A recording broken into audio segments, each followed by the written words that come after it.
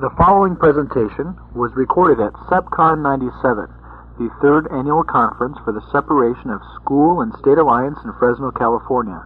It is copyrighted by the Alliance, 1997, but you are welcome to make copies as gifts for your friends.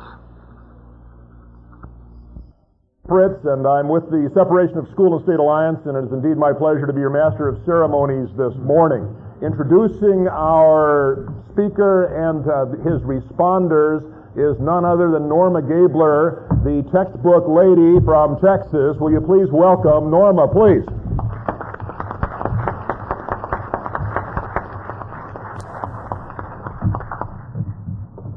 Thank you, Marshall. It's a real honor to me to be asked to introduce a man that I've known for many, many years, and we go back a long way. I guess I shouldn't say that, except I'm probably older than he is. And my husband and I have been reviewing textbooks now for, will soon be 37 years. We don't give up very easily. My husband and I have been married, Mel and I have been married 55 years. And of that, 37 of those have been spent attempting to save education. And we've done a fair job, but there's still a lot to do.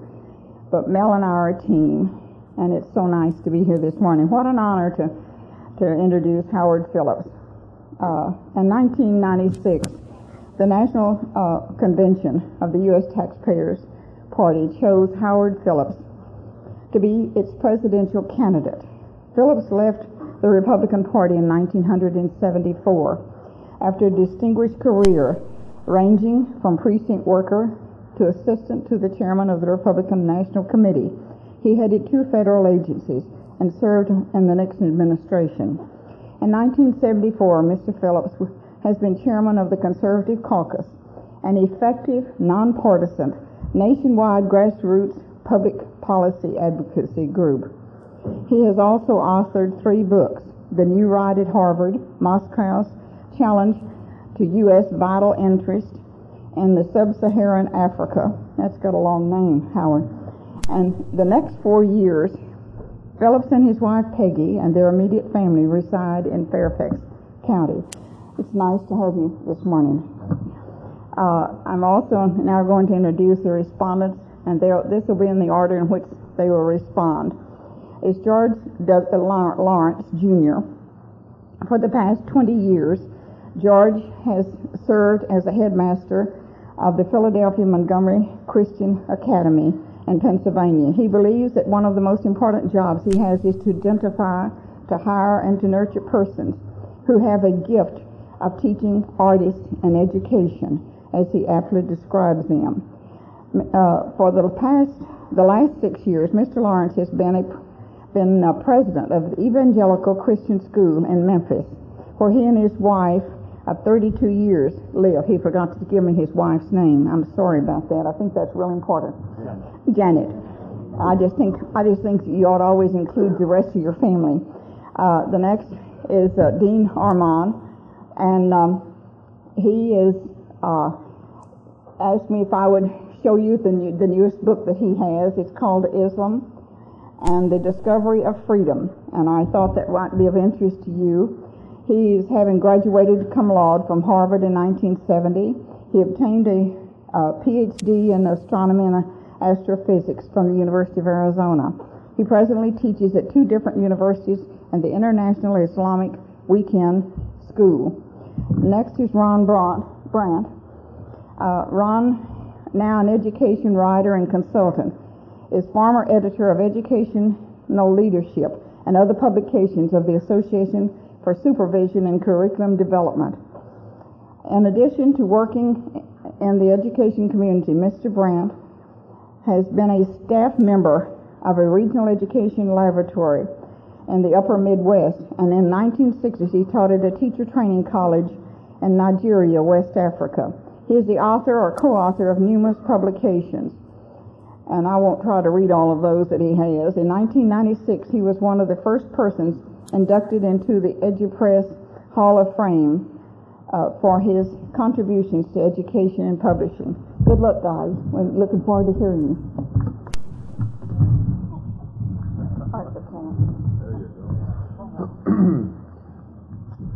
Good morning, everyone. Congratulations to Marshall Fritz for putting together this superb conference. Congratulations to you for being here, and great thanks to Norma Gabler, who with her husband Mel has been out front in the battle for parental control of education long before most Americans even knew there was a battle. 19th century theologian R.L. Dabney got it right when he observed regarding conservatives that, quote, "This is a party which never conserves anything.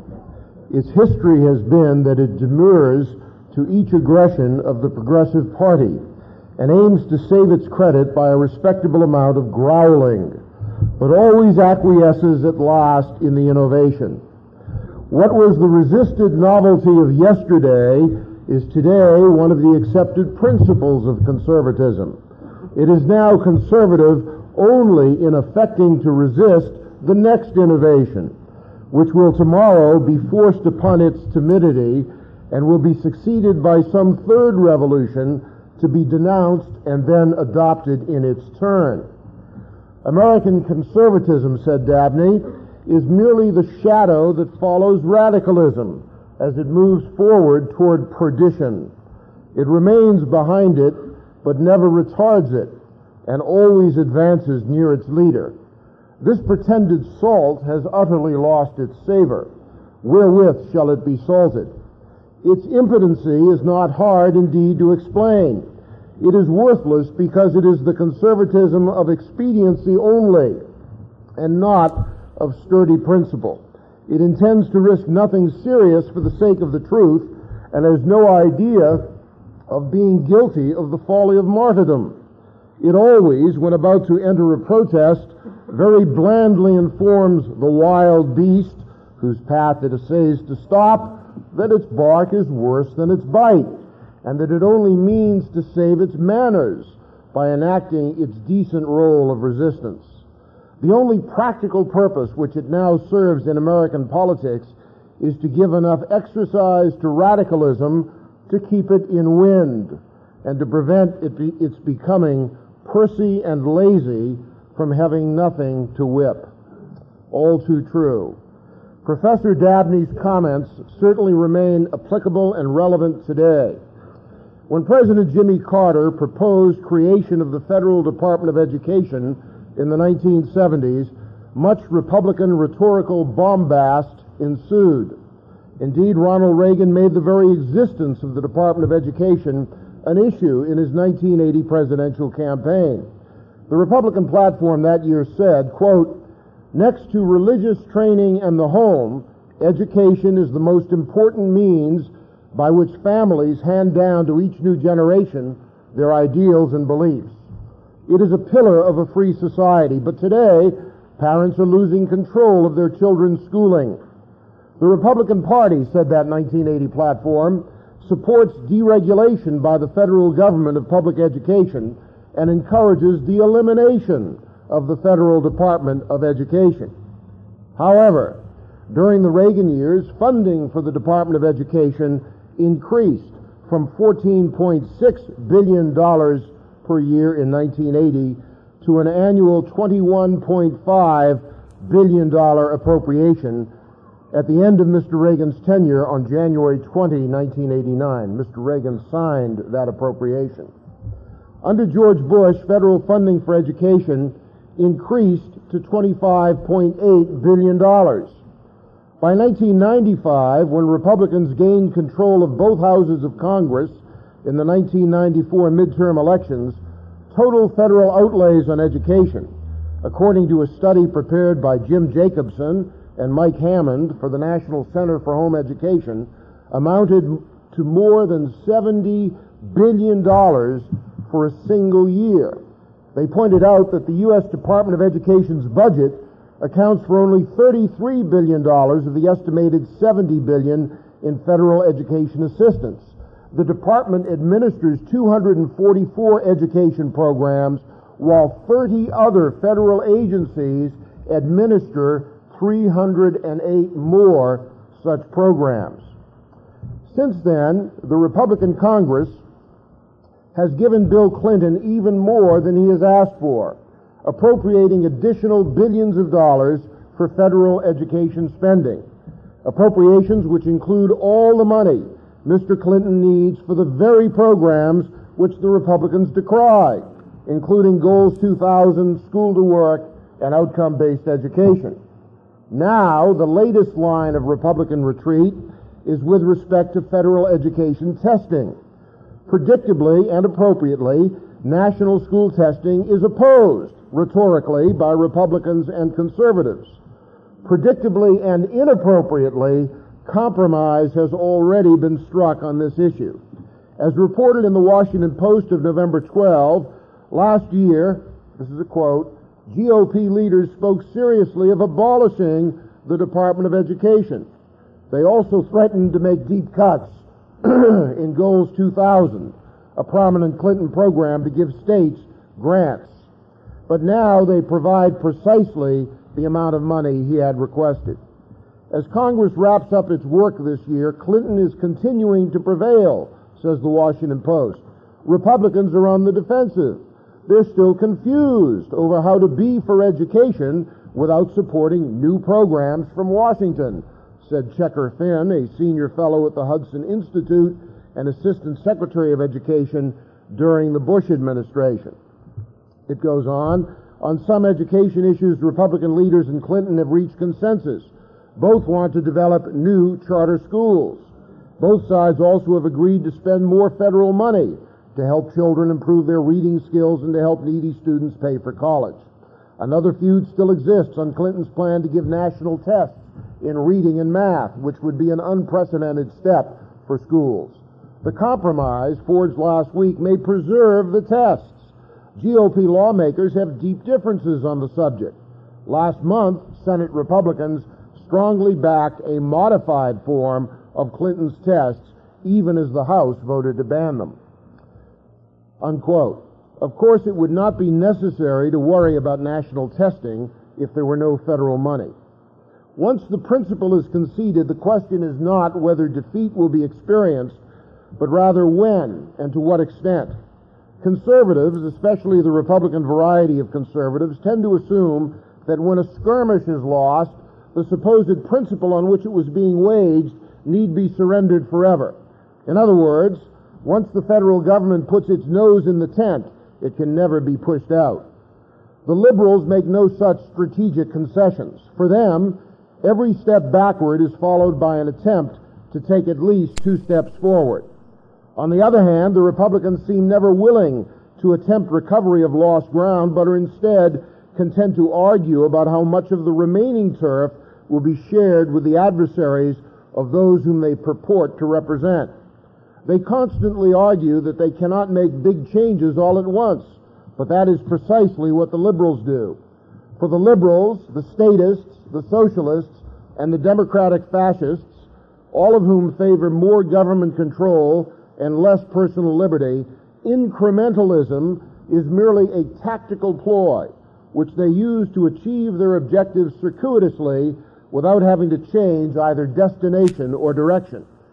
The Republicans foolishly believe that resorting to incrementalism, even when they have the power to achieve a complete turnaround, offers some kind of victory, when really all that they are doing is temporarily slowing the growth of liberal programs without in any way challenging their permanence or legitimacy. Once having surrendered the principle, they lack the moral and political confidence to subsequently reassert it. There is no hill they seek to take, because fighting for that hill might place at risk their political lives, which they value far more highly than any political principle. The fact of the matter is that constitutionally there is no proper role whatsoever for the federal government in education, except with respect to the armed forces of the United States and occupied territories.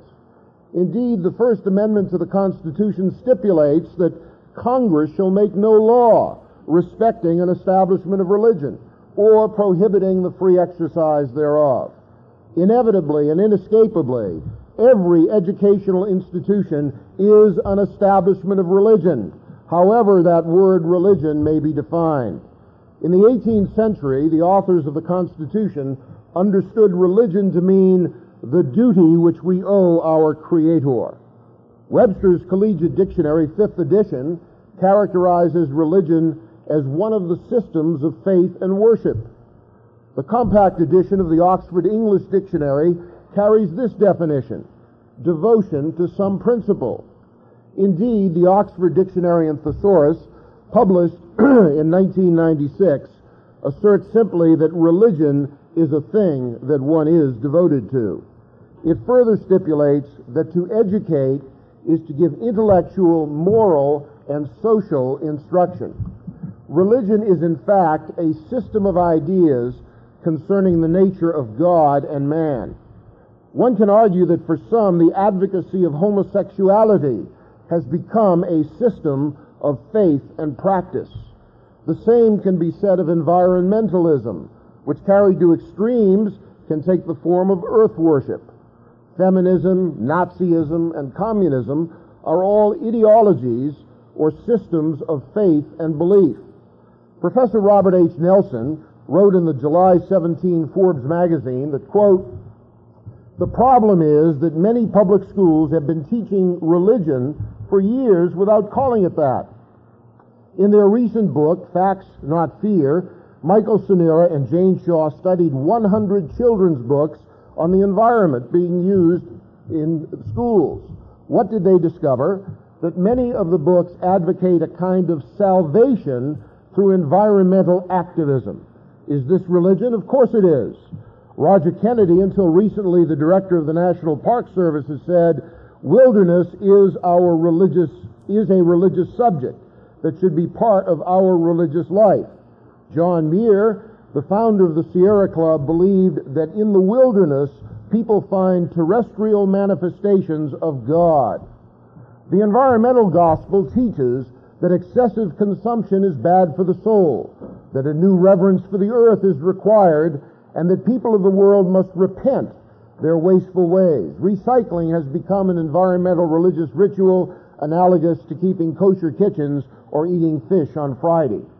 Whether values are taught in the name of old or new religions, they are still religious values, not facts. He goes on to say, the Christian right and other religious groups complain that under current court rulings, like the recent Ohio one, they are being discriminated against. Indeed, they are. Why should separation of church and state apply to historic Jewish and Christian teachings, but not to education in newer and more modern gospels? When Jefferson wrote in the Virginia Declaration of Religious Liberty that to compel a man to furnish funds for the propagation of ideas he disbelieves and abhors is sinful and tyrannical, he was asserting the principle of liberty of conscience, which is implicit in and fundamental to the plain text of the First Amendment to the Constitution. All education is essentially, inescapably, and inevitably religious, in that it must carry with it presuppositions about the nature of God and man. Those presuppositions in the early days of the American Republic were explicitly Christian. Now they are increasingly humanistic and antinomian. That is why we must be thankful for the straightforward language of the First Amendment to the Constitution, which forbids Congress making any law whether to raise revenues or expend them in support of a religious establishment, even as it prevents Congress from interfering with the free exercise of religion. Personally, I reject the doctrine of incorporation, which wrongly asserts that the First Amendment applies to state governments as well as to the Congress. But if I were to join those liberals who argue thus, my case would be even stronger, deducing as it would that the federal Constitution prohibits any expenditure of public funds in support of educational establishments, since they are in fact religious establishments, institutions which indoctrinate in the context of their preferred presuppositions. The notion of religious neutrality is a myth. There is no middle ground on the question of biblical reality. Either God's word is true or it is not. All subsequent conclusions must be based on one or the other of these propositions. or presuppositions. Either man is a created being endowed by his creator with certain inalienable rights, or man is an historical accident, an evolutionary entity who exists by random selection, without moral order, discernible origin, or ultimate purpose. When biblical presuppositions are rejected, the door is opened for at first the official toleration of, and very soon thereafter the advocacy of, all that which God condemns, from sexual promiscuity to abortion to homosexuality, and of course, in all cases, the eventual rejection of all legitimate, ultimate, God-ordained authority. Because law is the will of the sovereign, so long as the United States has a political system which recognizes that God's creatures owe a duty of stewardship to their Creator, and that we have a right and duty to hold accountable those to whom we delegate political authority, so that we may conscientiously exercise our stewardship, then concepts of national independence are viable and understandable.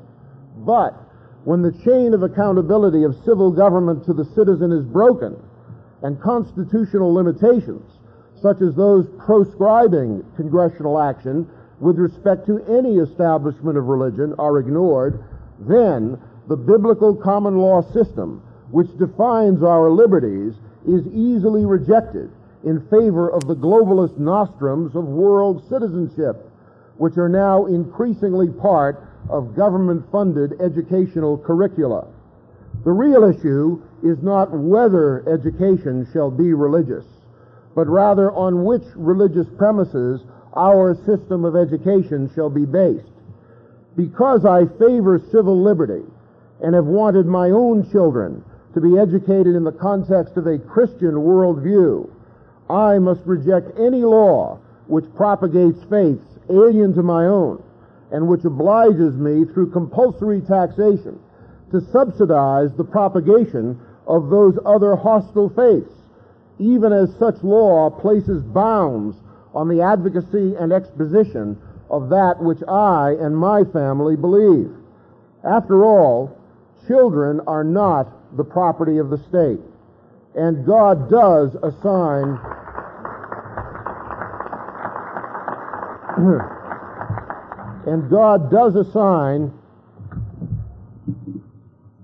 parents primary and ultimate responsibility for the nurture and admonition of their progeny.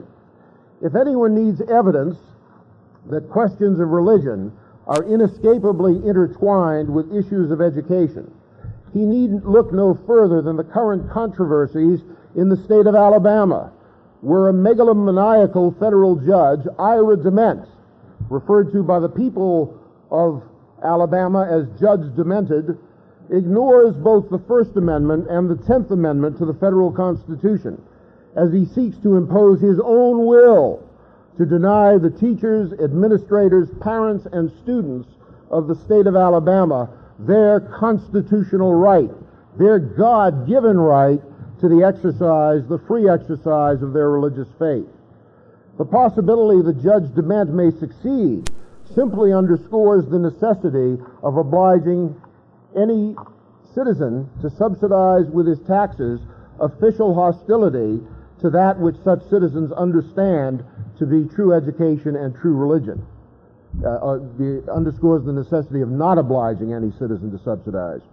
But despite the failure of Republicans at the White House and on Capitol Hill to make good their promises, there is hope. For the Constitution makes clear that no funds may be dispersed from the federal treasury except by a presidentially signed congressional appropriation or an overridden presidential veto of such an appropriation. No president can veto a zero. So whenever Congress has the discernment and the courage to end the federal role in education, it can do so by appropriating zero funds for such purposes.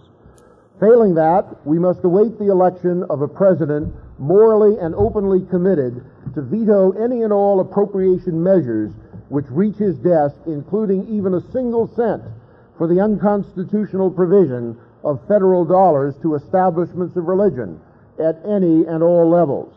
whether such appropriations include funding for the Elementary and Secondary Education Act or subsidies direct and indirect to colleges and universities, which have all too often become institutions of anti-Christian indoctrination. By saying yes to liberty of conscience, we must say no to federally subsidized and regulated establishments of religion. Thank you.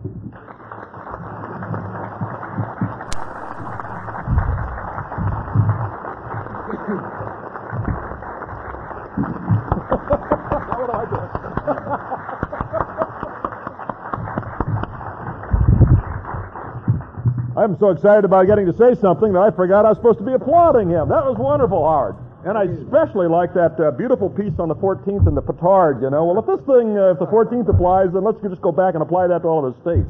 That is a charming little insight. In fact, it's a charming big insight. We're going to have 3 responders, and our responders are invited to embellish, should they wish, or contradict, if they wish, and challenge our speaker. Each responder has 5 minutes.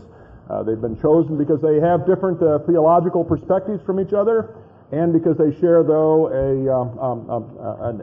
a great deal of insights, sometimes differently, but a great deal of insights that I think that will add to our program. So first is going to be my friend George Lawrence from Cordova, Tennessee. Thank you, Mark. There we go. Well, good morning. I'm not about at all to disagree with what Howard Phillips has just said to you all. Of course, all education is inherently religious. But when talking to many people, I find that they think it's also so esoteric that it's not going to impact in the classroom in a significant way. Now, I'm here to tell you this morning that on Monday morning in classrooms all around the United States, kindergarten will start with a lesson in cosmology. The kindergartners will all gather together around the bulletin board. The kindergarten teacher is going to say, "Students, what day is today?" And they'll say, "Monday." And the teacher will say, "Yes, it is Monday." And then the teacher will say, "And what's the weather like today?" And some little child will say, "It's sunny." And the teacher will say, "Yes, it's sunny." What is it? It is either a universe created by God, a universe superintended by Him, in which case we ought to say, "What's the weather today?" God has sent us. He's given us a sunny day. Or it's a universe, a nihilistic universe of space, time, chance, plus nothing. A universe with no meaning.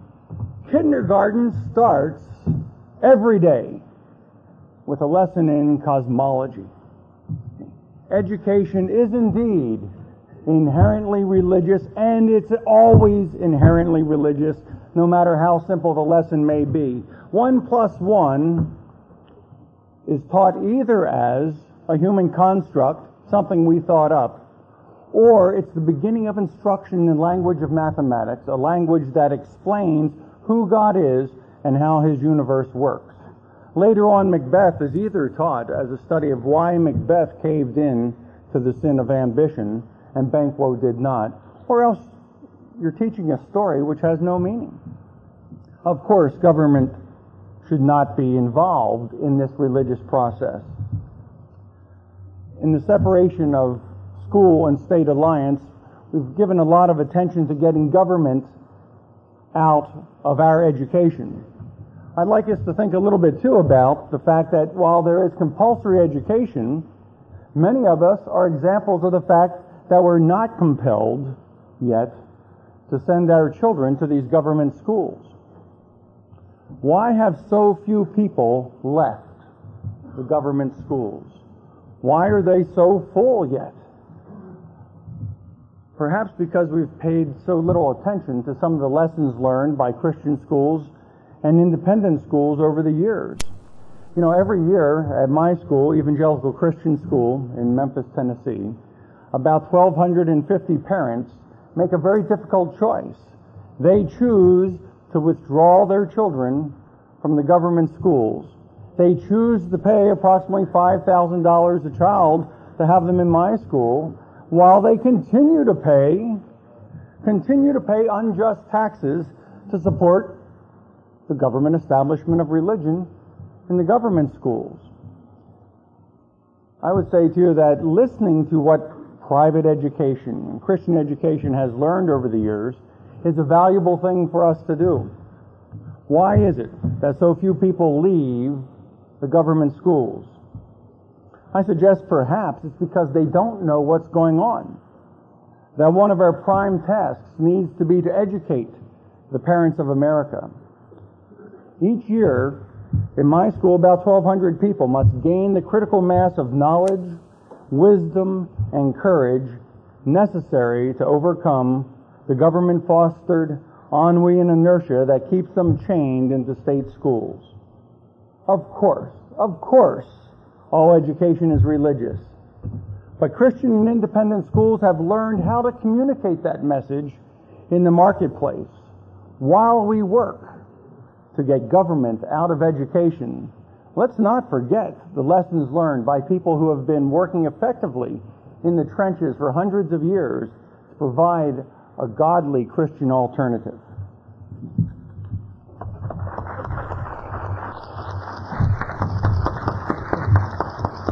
Thank you, George Lawrence. Thank you. And now to further the responses, my friend, the president, founder of the Minaret of Freedom, Ibn ad-Din Ahmed. Dean, assalamu alaikum. Good. Inshallah. Go get it. And peace be upon you. In the name of God, the most gracious, the most merciful. I think Howard's address has addressed three particular issues. The issue of the main subject, the issue that values are ultimately religious values, the issue that the conservatives have helped to cause the problem that we are confronting today, and a third point that was perhaps implicit rather than explicit, and that is that the dispute we're discussing is really one about power. Let me briefly address the first issue, because I think Howard has addressed it very well, that all values are religious in nature. And that also leads me to summarize the view in these words: to absent values from teaching is to teach the absence of values. And I think this is ultimately the problem that we're confronting with the concept, the impossible concept of secular education. Let me turn to his second idea, that the role conservatives have played in the problem, and here I think he has understated it. I think there is more. The conservatives, and not just the liberals, have undermined the First Amendment. And I think you can see this even in Howard's speech, because he has only criticized federal government involvement in education. He only brought up, I think as a rhetorical device, the idea that the 14th Amendment makes the First Amendment apply to the states. Well, I believe that the 14th Amendment does make the First Amendment apply to the states, and therefore I think that his half-serious conclusion is a dead serious conclusion, and that we must be concerned about getting government at all levels out of education. In fact, I believe that this is the main point. The reason is that we are talking about ultimately of issues of power. The state involvement in education, including its embroilment in question of religious values, is a power issue. If we look at the rise of government education in the 19th century, we see that religious conservatives played an unfortunate role in it. The poor people at that time were often being educated in Catholic and high Lutheran schools. And pietist Protestant Americans didn't like that. They wanted poor people to get a good, decent education. Since the Protestants were the majority, they naturally presumed that if there were government schools, that they could get a Protestant education. Well, we found out it doesn't work that way, does it? And therefore, they are, by demanding or condoning state education, whether on a state level or even local governments to educate, they are inviting the kinds of problems that we are confronting. The liberals of the 19th century, who supported the Protestant move for government schools, knew what they were doing. And I think they knew that ultimately we would have the situation we have today, and it was something that they wanted to bring about. For them, the role of the schools is, and they will say this explicitly. Somebody quoted the other day at one of the brainstorming sessions we had here, someone saying that, in the future all education will be done at home, but schools will still exist because they're necessary for socialization. I think that's the situation today. All education, as opposed to schooling, is going on in the homes. The schools are strictly for socialization. Making us good citizens, by good citizens they don't mean what de Tocqueville meant by good citizens. They mean obedient servants of the state. If you do not believe that this is what happened in the 19th century, I would suggest that you look at what's happening today in Turkey. In Turkey, which is a rabidly secular country, in which they make no bones about the fact their concept of secularism is not just separation of church and state, but the removal of religion from public life. In Turkey right now, the military has succeeded in pressuring out a popularly elected government that was trying not to put religion in state schools, but that had come to power because of the religious teachings in the private schools. And they have forced that government out and demanded that the new government institute compulsory education to a much higher grade level than previously required in order to shut out the private schools and prevent them from educated citizens who are independent-minded, independent of the government. Sometime you ought to have a panel on that subject. I think it will illustrate these points. Right now, I am almost out of time, so I will close with one last quote. Henry David Thoreau, famous for refusing to pay taxes back in the 19th century, before we had the government education system, and who was a teacher. In defending his refusal to pay taxes that would support a particular church in his community, said that he did not see why the school teacher should be taxed to pay the minister, but not the minister taxed to pay the school teacher. Well, times have changed. But the point of the question still exists. Why should the minister be taxed to pay the school teacher and not the school teacher taxed to pay the minister? There is only one way out of this conundrum. It is to get the government completely out of all education. Thank you.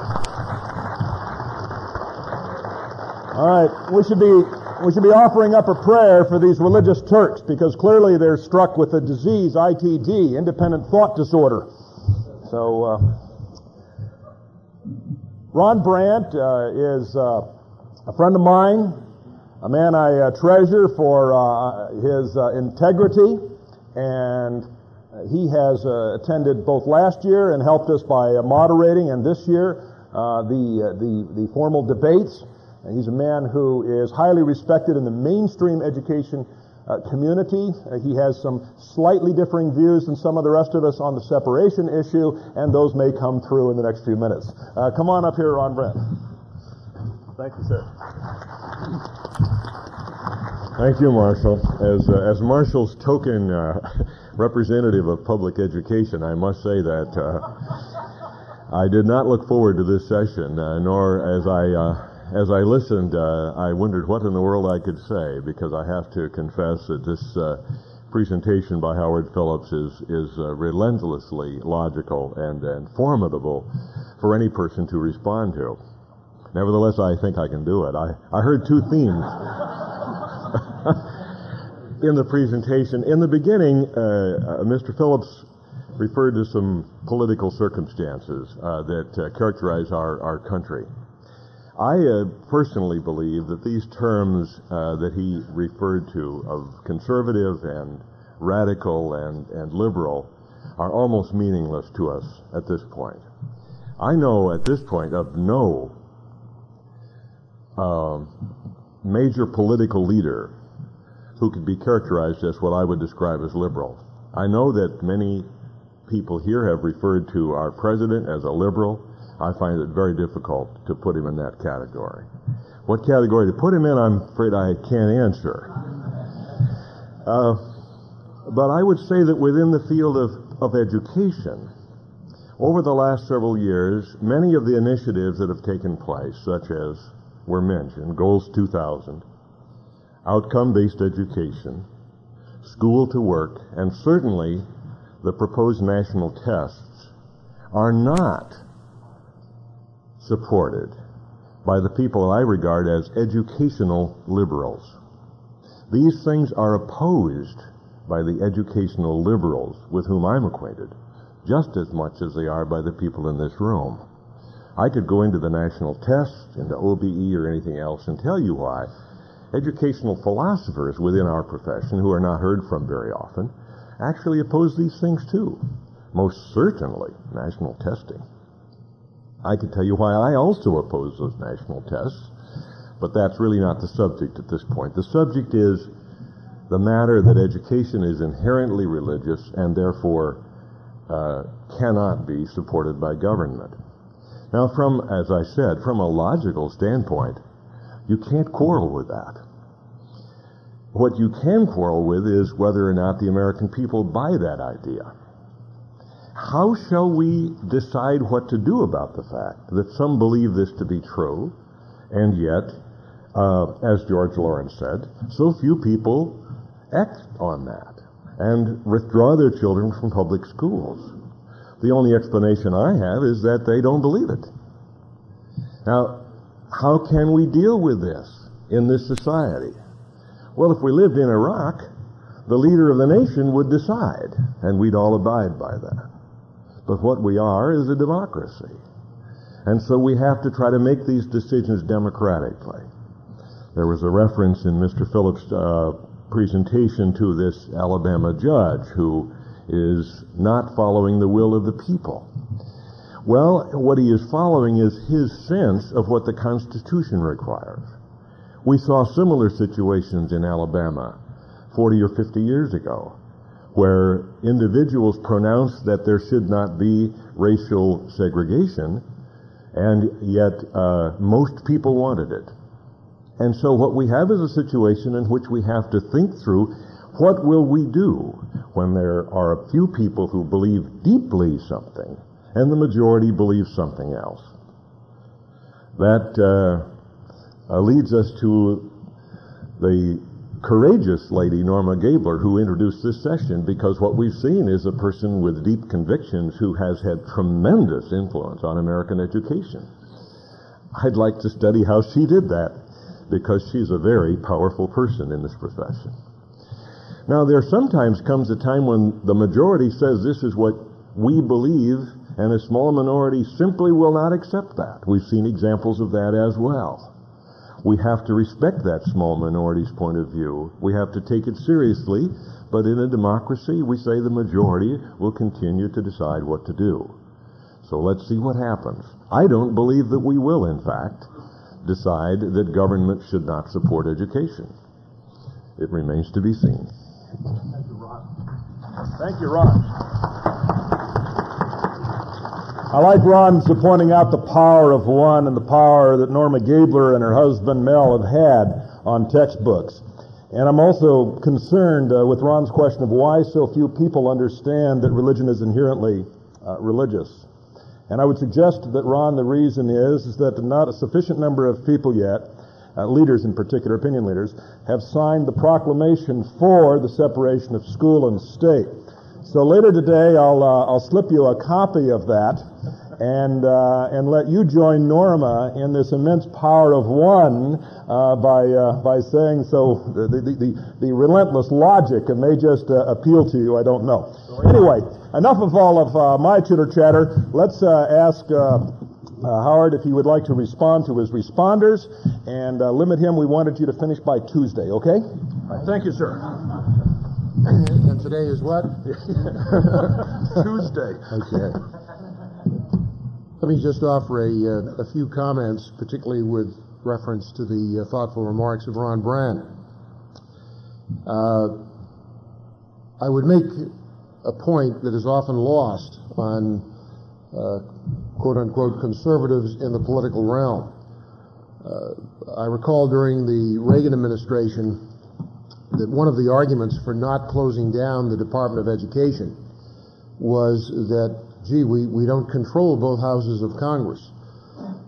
Under our magnificent constitutional system, there's the principle of the blocking third. In order to achieve results, you don't need to pass legislation.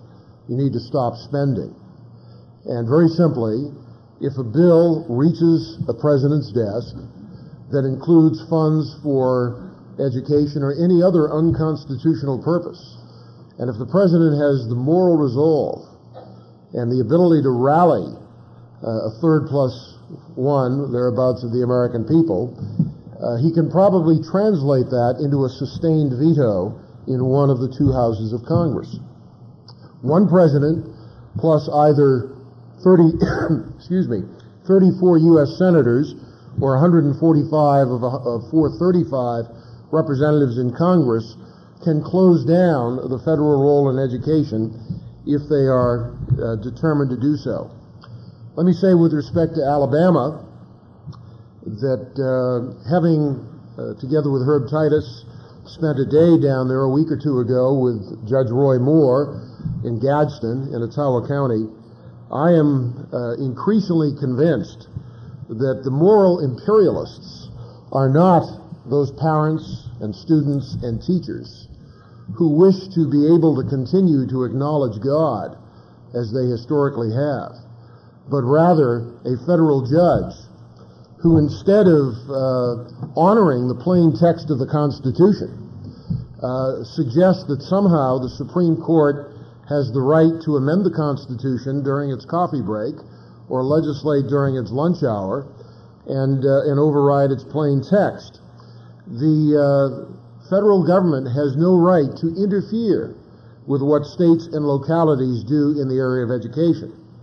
Now, the real answer is, if people feel oppressed by Christian witness in the local schools of Alabama, to change the system so that no one has to subsidize via taxation the government schools. And in that way, people will be able to choose that system of education which they find most appropriate. The moral imperialists are not those people who seek to be faithful to their beliefs, but those who seek to restrict them in their practice. And there is nothing, absolutely nothing in the Constitution which gives Judge Ira DeMent the authority to place monitors in the government schools of that area to see to it that the administrators, teachers, and students are conforming to his notion of what is sound public policy. He's just another in the latest of many examples of arrogant federal judges. In order to summarize and conclude my remarks, I'd simply like to share with you the text of the platform of the United States Taxpayers Party with respect to education, because I think it constitutes a prescription for sound public policy in this area. This was adopted at our convention in San Diego last summer, the summer of 1996. And the party stands for this, quote, "All teaching is related to basic assumptions about God and man. Education as a whole, therefore, cannot be separated from religious faith. The law of the Creator, as stated in the Declaration of Independence, assigns the power and duty of educating children to their parents. Education should be free from all federal government subsidies, including vouchers, tax incentives, and loans. Because the federal government has absolutely no jurisdiction concerning the education of our children, the United States Department of Education should be abolished. Because control of education is now being relegated to departments other than the Department of Education, we further state that no federal agency, department, board, or other entity may exercise jurisdiction over any aspect of children's upbringing. Education, training, and discipline of children is properly placed in the domain of the parents. All federal legislation related to education should be repealed, including but not limited to Goals 2000, all outcome-based education programs, school-to-work programs, the Success by Six programs, and other similar programs, and no federal laws subsidizing or regulating the education of our children should be enacted. Under no circumstances should the federal government be involved in educational curriculum, textbook selection, or learning standards, including comprehensive sex education and psychological and psychiatric research testing programs and personnel. I think that's a plan we can live by. Thanks very much. Okay, we're going to have a question and answer. We're going to have a question and answer period now, and we are going to use the style that we became accustomed to yesterday, which is, Wally, will you hold up your hand? For people who have already asked a question, will they please line up behind Wally's hand? And those who are asking their first question, please join the line over here. So those who would like to have seconds will stand behind Wally until those who haven't had firsts have been served. Next, your questions and micro speeches will be restrained to 1 minute. Ms. Timer, do you have the 1 minute warning? And do you have a little stop sign that they'll be able to see? Good. And if you would, please announce your name and the city that you come from. Thank you. Go ahead, sir. I'm Neil Markfa, and I'm from Springfield, Virginia, live in Fairfax County. This past year, I served as a member of the task force that rewrote government and history curriculum for the Fairfax County Public Schools. And one of the primary things that I found to exist was a lack of knowing the difference between a democracy and a republic. And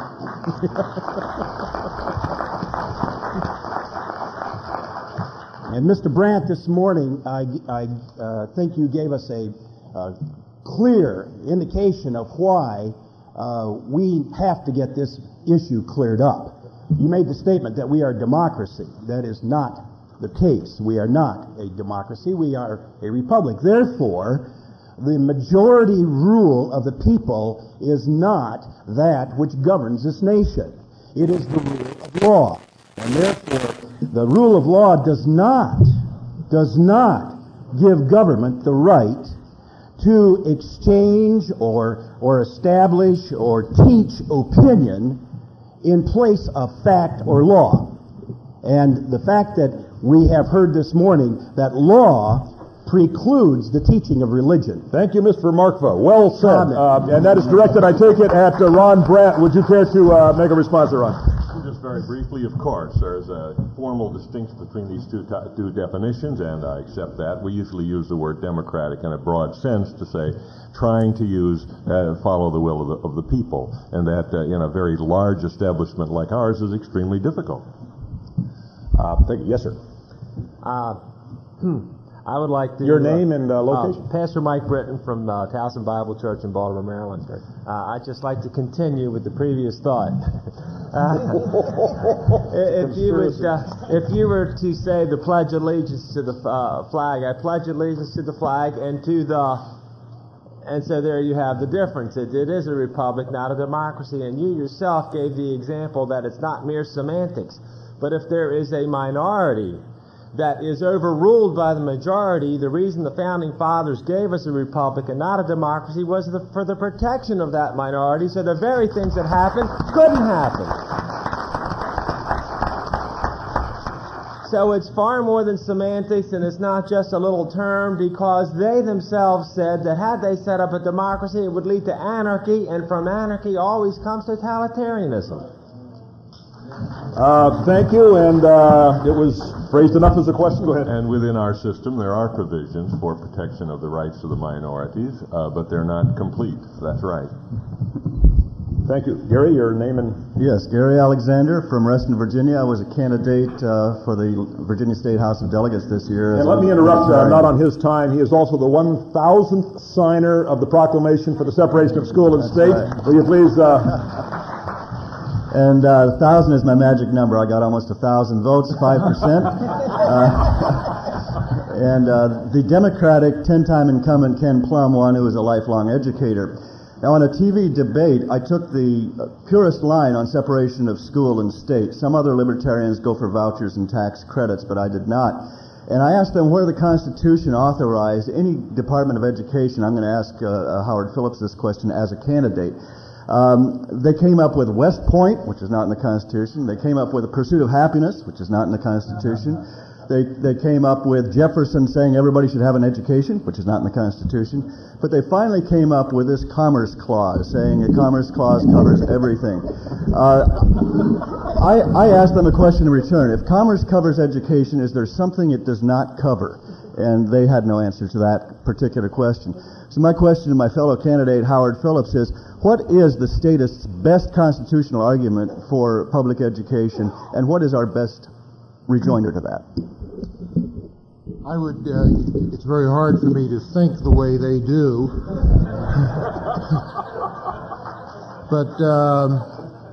But I guess it goes back to Darwin. They argue that law is evolutionary and that things today aren't the same as they were before, and it really doesn't matter what's in the original contract. It's what we think. It's as if you were to say, I have a 1985 Chevrolet, and the owner's manual prescribes certain practices to make it run properly, but this is 1997. I'm going to disregard the owner's manual because I've evolved. But the owner will soon discover that his Chevrolet has not evolved.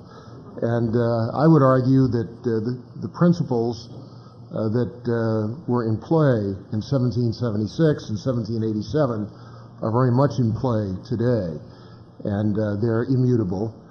And that's why the wisdom of the framers of America's founding documents is so extraordinary, so awe-inspiring. You know, it's certainly not on the order of Holy Scripture, but it's a pretty good political document. And they guaranteed in Article 4 of the Constitution to each state a republican form of government. And under that system, no federal judge has the right to arbitrarily superimpose his prejudices on the polity over which he claims suzerainty without any legitimacy. We're really running tight on time. How much do we have total, Mr. Timer? We have 2 minutes left. We're going to restrict it to one question. The next questioner, I'm sorry for everyone behind her. We'll allow questions, of course, during the break, but we need to limit ourselves to one question and then a few short closing remarks by Howard Phillips. So I'm sorry to Ms. Lapp, but go ahead. Well, I'll yield my closing remarks to the questioner. All right. Ms. Lapp, come back up quickly, and let's go Sandy. My name is Sandy Beckers from Santa Barbara, California. My question is to Ron Brandt. You mentioned that educators that you know, and I'm assuming these are notable people that are in the education field, are opposed to school-to-work, outcome-based education, and national testing and standards. And I'm wondering why they aren't speaking out. Why are we not hearing this? We only hear one side of the story. I think the answer briefly is that there aren't very many public forums for people like Ted Sizer, the leader of the Coalition of Essential Schools and so on, to state his case. We had a forum in the Washington area last spring at which Ted Sizer spoke out very strongly, for example, against the whole notion of standards, national standards, state standards, and so on. It didn't get any press whatsoever. It's very difficult for these people to get the opportunity to express their points of view. Obviously, not all educators oppose school to work. Not at all. Many of them advocate it. I'm just saying that is not necessarily a liberal position, okay? A liberal has a hard time getting press coverage even if he has $500 million to disperse. Isn't it a shame what the press is doing to shutting down the liberals? Okay, please, Ms. Lapp. I'm Rachel Lapp, Cassadaga, New York. I guess whether or not we agree with the meaning of liberal or conservative, we still would have to, all of us would agree that we're individual human beings that have been given a purpose to fulfill on earth. And that's the comment I want to give for Howard Phillips. I agree with a lot of what you said because I am a product of homeschooling also. Just want to comment on one of the last things you said was that we have to await the election of a president who will withhold the funds from public education. I would disagree with that. I think that we can experience separation from the state, not only in education, but in many other areas of our lives by exercising our rights as individuals. And I'm going to do that now. I'm not going to wait for the next president. I agree.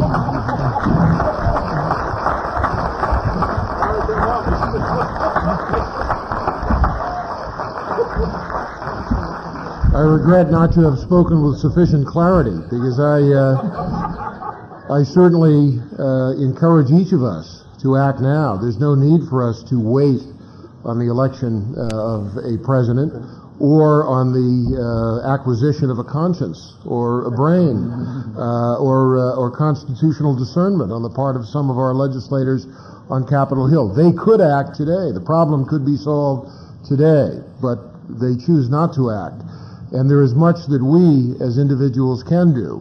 That's one of the reasons why my wife and I are homeschooling our 11-year-old, because we do not want him to be subject to the indoctrination of those who reject our fundamental presuppositions and our worldview. There are things we can do to oppose bond issues for education at the local level and to argue more forcefully against them and to point out some of the absurdities of government education. The other day in Dover, Delaware, there was a case where little children in the second grade, or perhaps it was the fifth, but in grammar school, was it the second grade, are being put through simulated same-sex marriages as a form of cultural conditioning.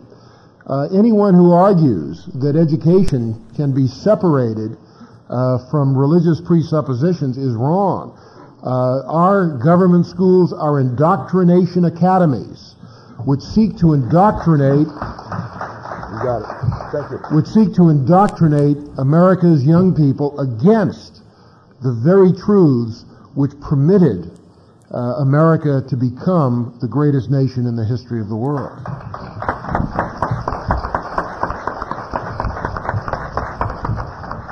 Well, as a somewhat immoderate moderator, I want to be immoderate in my appreciation of all of our panel responders and Howard. But Ron Brandt, thank you. Dean Ahmed, thank you. George Lawrence, thank you. And thank you. Howard Phillips, thank you very much.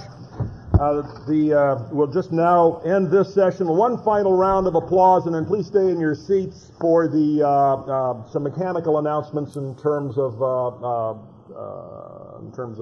mechanical announcements. So thank you.